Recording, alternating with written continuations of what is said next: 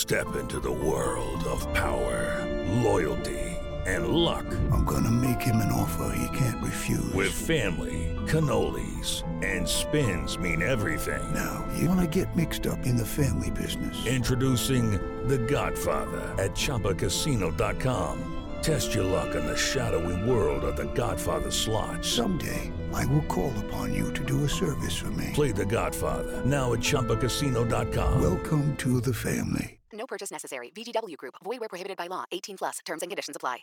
Hello and welcome to a special edition of the Slate Political Gabfest for November 7th, 2020, the Biden Wins edition. I am David Plotz of CityCast.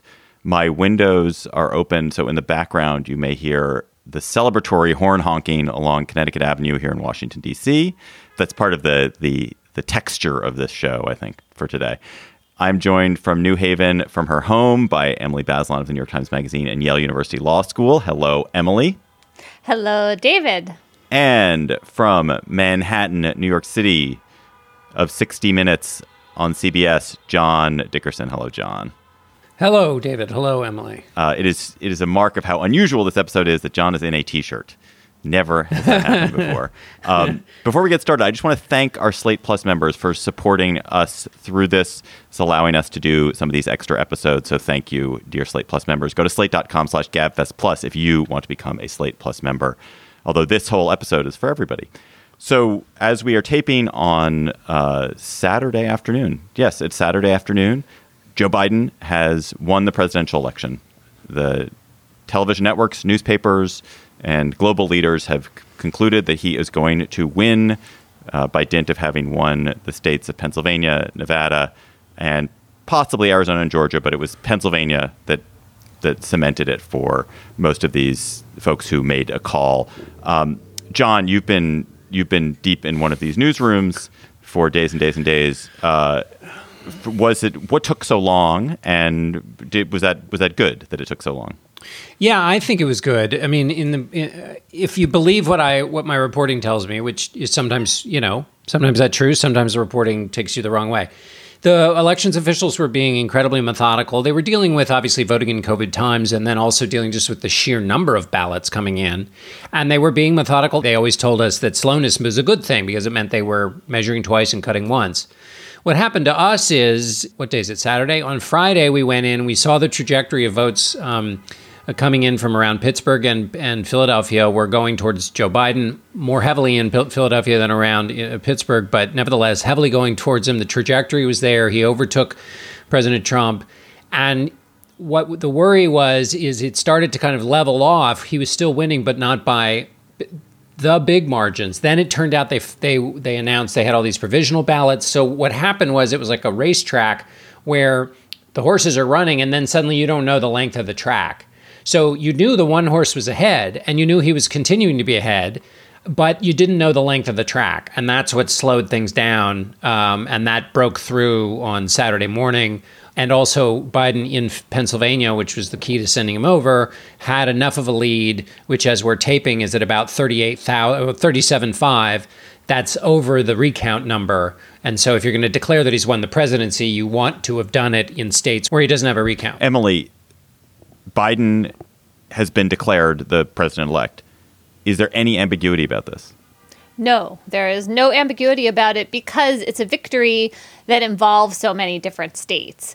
There are a bunch of states that are close, but there are a bunch of states in the end that will probably put him over the top. So on Saturday, the news organizations called Nevada for him, as well as Pennsylvania, and Arizona is out there. I think will probably get called soon, and he'll probably win Georgia too in the end. And so what you're going to see here is an actual virtue of the Electoral College, which is that it disperses power and it disperses accountability. And because we're going to have multiple states' voting systems in play, it will not be an outcome that it will be disturbed. It's going to hold. Why do you think, Emily, that this electoral system, which is so messed up in so many ways, so problematic in so many ways, so troubled in so many ways, acquitted itself so well during this? Is it that there was just such a sense of alert? There were so many warnings. There was so much sense that we have to do well that it acquitted itself so well? Because my sense is that,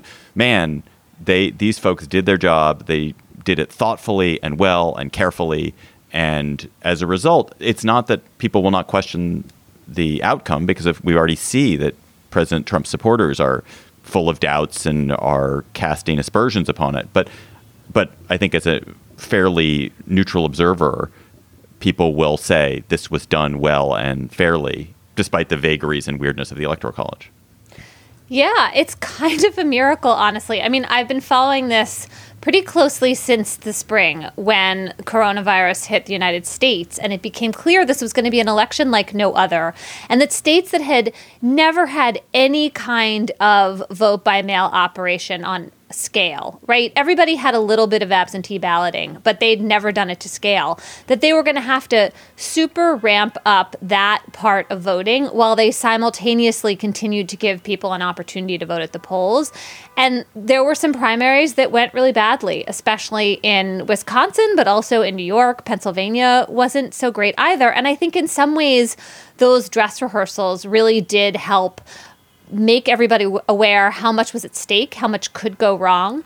And then I think you also see, and I mean, I find this quite moving, this is a part of the government where it's not particularly partisan. Like, people are doing their jobs. The Office of Secretary of State, which in most states really oversees the electoral systems that is then decentralized in a lot of different counties, it's just not a hyper-political office. And so outside of a couple exceptions, like particularly in Texas, what you saw were people just like getting it together to do this work. And I was struck this week, Philadelphia's electoral, the actual administration is controlled by a 3-member commission. It has a Republican on it. He was out there sticking up for Philadelphia's vote counting as President Trump and his people were trashing it. And so I think this is one place where we still have some bipartisan flickers, and that has really made a difference. It was amazing, Emily, to see the secretaries of state and these local election officials armed with the facts and also having been methodical, not just in their vote counting, but in the practices leading upward, basically taking all these hot takes that were coming at them and just bashing them to the side with, just facts, unspinnable, straight up facts. This episode of the Gabfest is sponsored by Aura Frames. Are you ready to win Mother's Day? Cement your reputation as the best gift giver in your family? Give the moms in your life an Aura digital picture frame preloaded with decades of family photos. That mom will love looking back on childhood memories, seeing what you're up to today, checking out grandkids, checking out cousins. And even better, with unlimited storage and an easy-to-use app, you can keep on updating your mom's frame with new photos so that it's a gift that keeps on giving. This is how I live in my family. I gave my mother an Aura frame. It was either for Mother's Day or for her birthday. She absolutely adores it. She's constantly hectoring me to update it with more photos, which I do. I also gave my girlfriend's mother an Aura frame, and I hope she hectors my girlfriend to update it with more photos. But it is a present that will bring absolute delight to a mother in your life. And they have a great deal for Mother's Day. Gabfest listeners can save on this perfect gift by visiting auraframes.com to get $30 off plus free shipping on their best-selling frame. That's auraframes.com. Use code GABFEST at checkout to save. Terms and conditions apply. We started the show sort of talking about some of these logistics and actually like how the media called it. I actually want to pause. This is a really moving day here where I am in Washington. And I don't think it's not a secret to probably Gabfest listeners. I am pleased that Donald Trump has lost this election.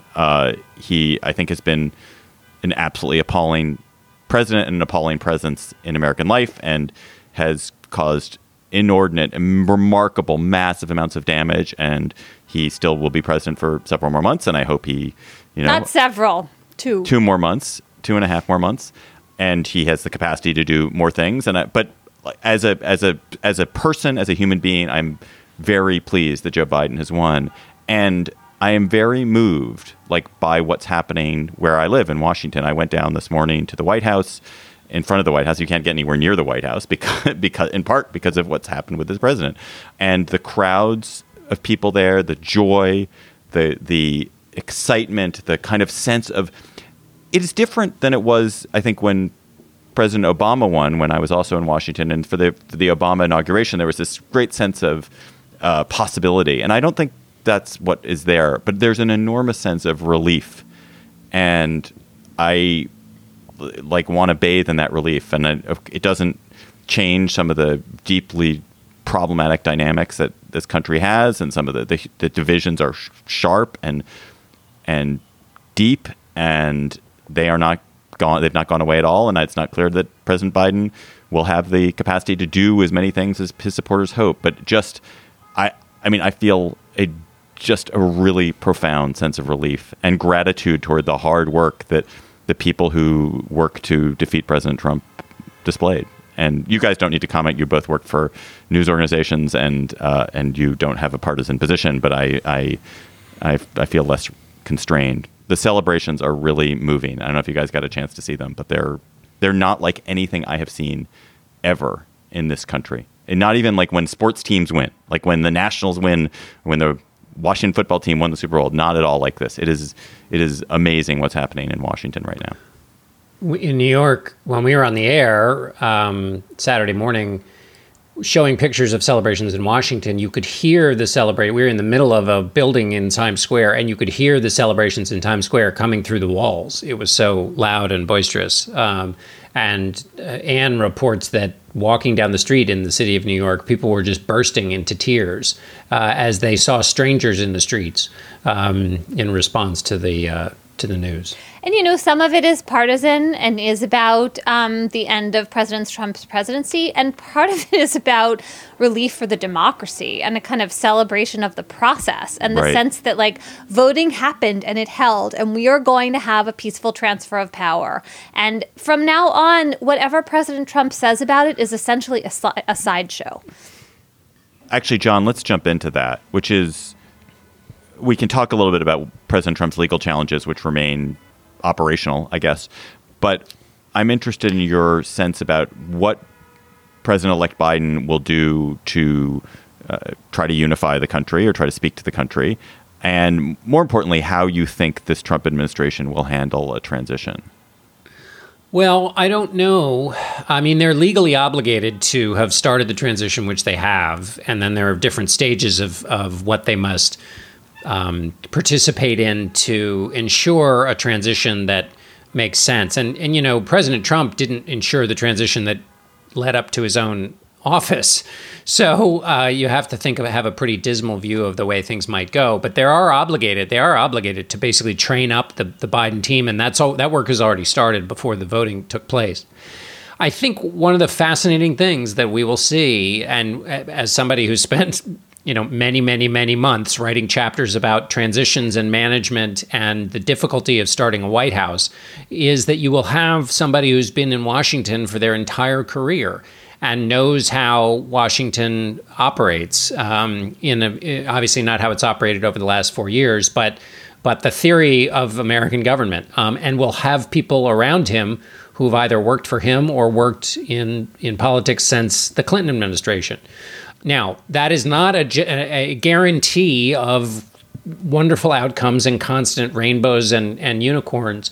But what it means is two things. One is a matter of history. It's the most experienced, Washington-experienced presidency we've had, I guess, since Johnson, in terms of the president and then the people around him.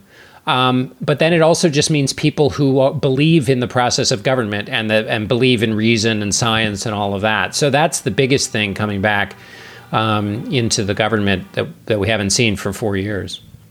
You mentioned, of course, that the Trump team has cooperated and is doing its obligatory transition. It started it before the voting, as you say. Have you heard anything about whether this is going okay? Yeah, I think it's going okay. One of the things that everybody should be happy about is the person who is in the Trump administration is Chris Liddell, who worked on the Romney transition that never came to pass, but who kind of has a specialty in this, is in the Trump administration and is working on this, as I understand it. He doesn't talk to reporters, as far as I know. He doesn't talk to me. But as I understand it, is working very hard on the transition, again, this is supposed to start before you even know who wins the election. And there's also the Partnership for Public Service, which has been working hard over the years to try to make transitions better and has been working with the Trump administration and the Biden folks. So it's not, there are a lot of people who care about the continuation of government who are involved in this. And so they're kind of the equivalent of the people we were just talking about, the people who are involved in the counting of votes, who care about how they do their job. And so a lot of those people are involved in transition planning. So that should give people some hope. The fact that the chief of staff of the White House, Mark Meadows, is now diagnosed with COVID means that the really high-level meetings are going to have to be delayed a little bit, and that's not great. Not by Mark Meadows. Mark Meadows seems perfectly happy to show up. He'll show up unmasked at those meetings. Emily, we shouldn't forget the fact that President Trump, at the moment, certainly does not accept that he's been defeated and has signaled, or his people have signaled, there will be legal challenges. Any legal challenges that anyone should keep an eye out on? I don't think so, not really. I mean, look, the thing about overturning the results of an election is that you have to have evidence of fraud. And there are a lot of accusations of fraud being made, but they are just like falling apart, vanishing in the air when they actually see the light of a courtroom. And so, you know, the notion that there is going to be some way to overturn these results, which are going to be out of recount range in enough states to provide a majority in the Electoral College, I just don't see it. Here's my theory. I wonder what you guys think about this. My theory for what's going on right now, I mean, first of all, like, President Trump is the kind of person, because he's such a narcissist, that it would take him a while to get used to this idea and admit it. But I wonder if also what he's doing is giving himself away that for the rest of his life, people who want to kowtow to him can say, oh, they cheated you out of this. Like, you had it. And there can be a kind of pretend coddling of him in his inner circle, and maybe like in his media future, a way of pretending that he didn't really lose, and that's what this is. It's show. It's not real litigation. It's not a real threat to not step down. It's just show. It's therapy. Yeah, it's Yes. like there's so many things that have happened during this Trump presidency, which is, I mean, it's Emperor's New Clothes, but where they do things just to clearly to salve him, to I mean, it's sycophantic, but it's also, as John, you say, therapeutic. But I remember there was some point where they ran a bunch of TV ads in Washington. They must have spent, $1 million of campaign funds just so Trump could see them, even though it's a terrible place to run TV ads. There's so much that was done for the emperor to feel better about himself. Emily, are you saying that they will put up these challenges, they'll lose the challenges? Or are you saying they won't put up the challenges and they'll always be able to say, like, well, we could have challenged it and just, we just chose not to? I mean, I don't know. Like, either way, there'll be some lawyer who's willing to take money to put up some challenge. And, they won't have, get like, paid. Trump doesn't pay his lawyers. That could be a problem. Look, David Bossie is supposed to be in charge of the strategy. They'll look at what they can, and who knows how far they'll go. But the notion that there's some Hail Mary pass in the courts, like, it's just not going to happen. It is one thing to challenge one very, very close result in one place. It's another to start attacking the voting systems in 2 or 3 or 4 or 5 states. It's out of reach. Okay, round 2. Name something that's not boring. A laundry? Ooh, a book club. Computer solitaire, huh? Sorry, we were looking for Chumba Casino. That's right. ChumbaCasino.com has over 100 casino-style games. Join today and play for free for your chance to redeem some serious prizes. ChumbaCasino.com. No purchase necessary. Void where prohibited by law. 18+. Terms and conditions apply. See website for details. John, do you get a sense that Republicans outside of the Trump inner circle are detaching themselves, are cutting some frayed edges here, and letting that lifeboat go out to sea? No, really. I mean, you saw Jeb Bush congratulate Joe Biden, but that's hard. That's hardly. I mean, he's no fan of the president. Mitt Romney congratulated the president elect. The interesting thing about Jeb Bush, just tangentially, is, of course, he's the son of a vanquished one-term president. So that's somewhat interesting. But no, you don't see it. And what strikes me is that let's allow for the news to sink in that Joe Biden is president-elect. And then let's allow for the idiosyncrasies of this individual president and the therapeutic exit ramp building that we just discussed. Okay. But Republicans who were either elected or reelected using this democratic process have an obligation at some point real soon, maybe by the time people are listening to this, because when Donald Trump continues to say that Biden was elected by fraud, he's burning Democratic furniture, as I said on air. I mean, he's playing with something really sensitive here, and he's telling his supporters that this is illegitimate. And Republican lawmakers have an obligation to say this is not so. And if they stand there and watch that and do nothing, that becomes the last act of standing there and watching something. They know better. They know better and are watching and doing nothing. And, a lot of people would say that's what they did through the entire 4 years. And I don't think you want to do that if you're a politician. But so far, that's what most of them are doing. I mean, I hate to say it, but is that a rational calculus on their part? Since Trump was so strong with their base, he turned out his voters, in greater numbers than ever before? The most rational calculation from a self-interested, not public good standpoint is to do the equivalent of, I didn't see that tweet. To basically get really busy with your home improvement project and hope there's not a microphone near and just hope that the weight of events makes things pass along. Because you're 100% right. What's unique about this instance is that Donald Trump has lost, and yet his coalition is stronger than ever, and he turned out and did better with a lot of constituent groups than he did in 2016. You remember a lot of people said in 2016, if only the media had told every voter every awful thing that Donald Trump did. Well, there was no voter who didn't know the awful things that Donald Trump did, and they voted him into office anyway. In 2020, they had 4 years of the president doing things that a lot of people thought were awful, and they came out and voted for him in extraordinary numbers. So there is a lot of support for the president that's still out there. And if you're a Republican, you'd be an idiot not to pay attention to that. And so I'm just affirming everything you've said, Emily, which is, as a politically self-interested act, you want to pay attention to those voters. As a public good act and self-respect act for American democracy, you might want to do something else. That's beautifully said, John.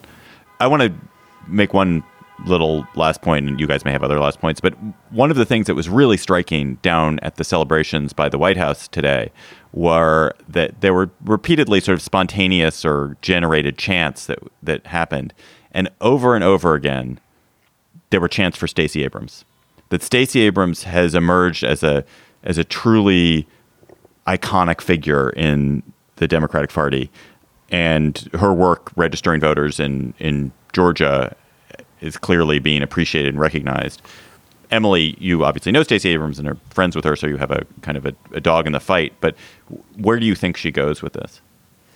Yeah, I mean, I think Stacey deserves all the accolades and the praise. There is a way in which the fact that she is not running for office makes her even more appealing because she appears to transcend politics right now. I wonder if she was in one of those Senate races in Georgia, whether this would be more of a wave of Stacey Abrams appreciation or if it would sort of politicize her and then it would actually change. I would bet that she will run for governor in 2 years in Georgia.